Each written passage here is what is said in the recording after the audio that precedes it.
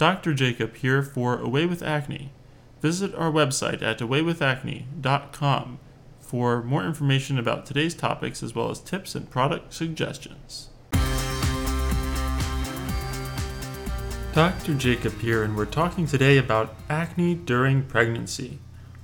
Acne can sometimes disappear during pregnancy, leaving the skin very healthy, but sometimes it worsens during pregnancy. It really depends on the genetic predisposition of the patient. And so, if there's acne during pregnancy, the question is, what can we use which is safe to treat it? And if you've listened to some of the other episodes, you may already have somewhat of an idea. The treatment should be, first off, topical if possible. There are a couple different medications which are approved by the Food and Drug Administration with a Category B rating during pregnancy. And those two are clindamycin topically, as well as azelaic acid topically. As you know, I do not like oral clindamycin because of potential side effects. Benzoyl peroxide, although Category C, has been in wide use, and many dermatologists consider it safe during pregnancy. For my pregnant patients with acne, I typically recommend clindamycin lotion at bedtime, which can be used kind of like a moisturizing lotion, and then azelaic acid 20% cream in the morning. I also recommend a sulfur-based soap, such as Cavi Aqua, which is a 1% colloidal sulfur soap. Sulfur has been used during pregnancy for decades and decades, and even potentially for centuries if you think about mud treatments or sulfur hot springs, and there's been no risks that have been shown with sulfur. In addition, for very oily patients, I recommend a lactic acid-based anti-acne toner, and I've put a link to that on the pregnancy page on the website.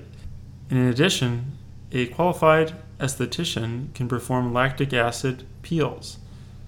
Some dermatologists feel glycolic peels are safe during pregnancy, but I personally favor lactic acid-based peels during pregnancy. A peel done every 3 or 4 weeks can really help unclog the pores and freshen up the skin, even helping moderate cases of acne.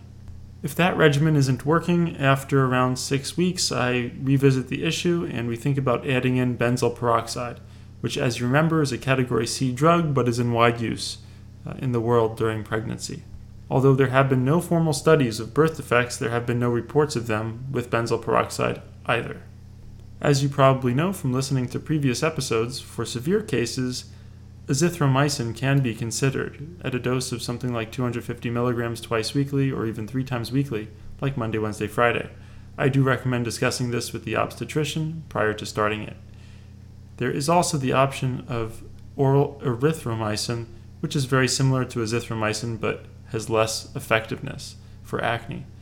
There's a lot of bacterial resistance against erythromycin, so it doesn't really work well, and it causes a lot of stomach upset and loose stools.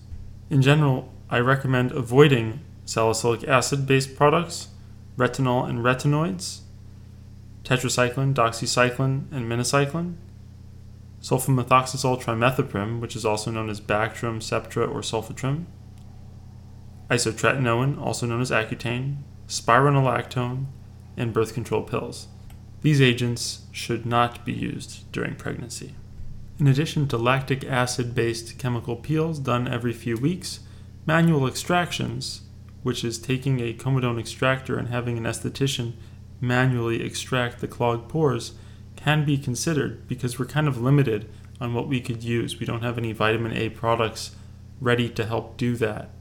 So between the chemical peels and some manual extractions, many patients with mild to moderate acne, in addition to using some clindamycin lotion, can really see a wonderful improvement in pregnancy. It's the severe cases of nodular cystic acne that are really, really tough to treat because our options are limited. I'm Dr. Jacob. We'll see you next time.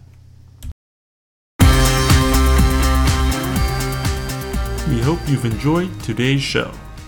Visit our website at awaywithacne.com for tips and product suggestions, as well as more information about today's topic.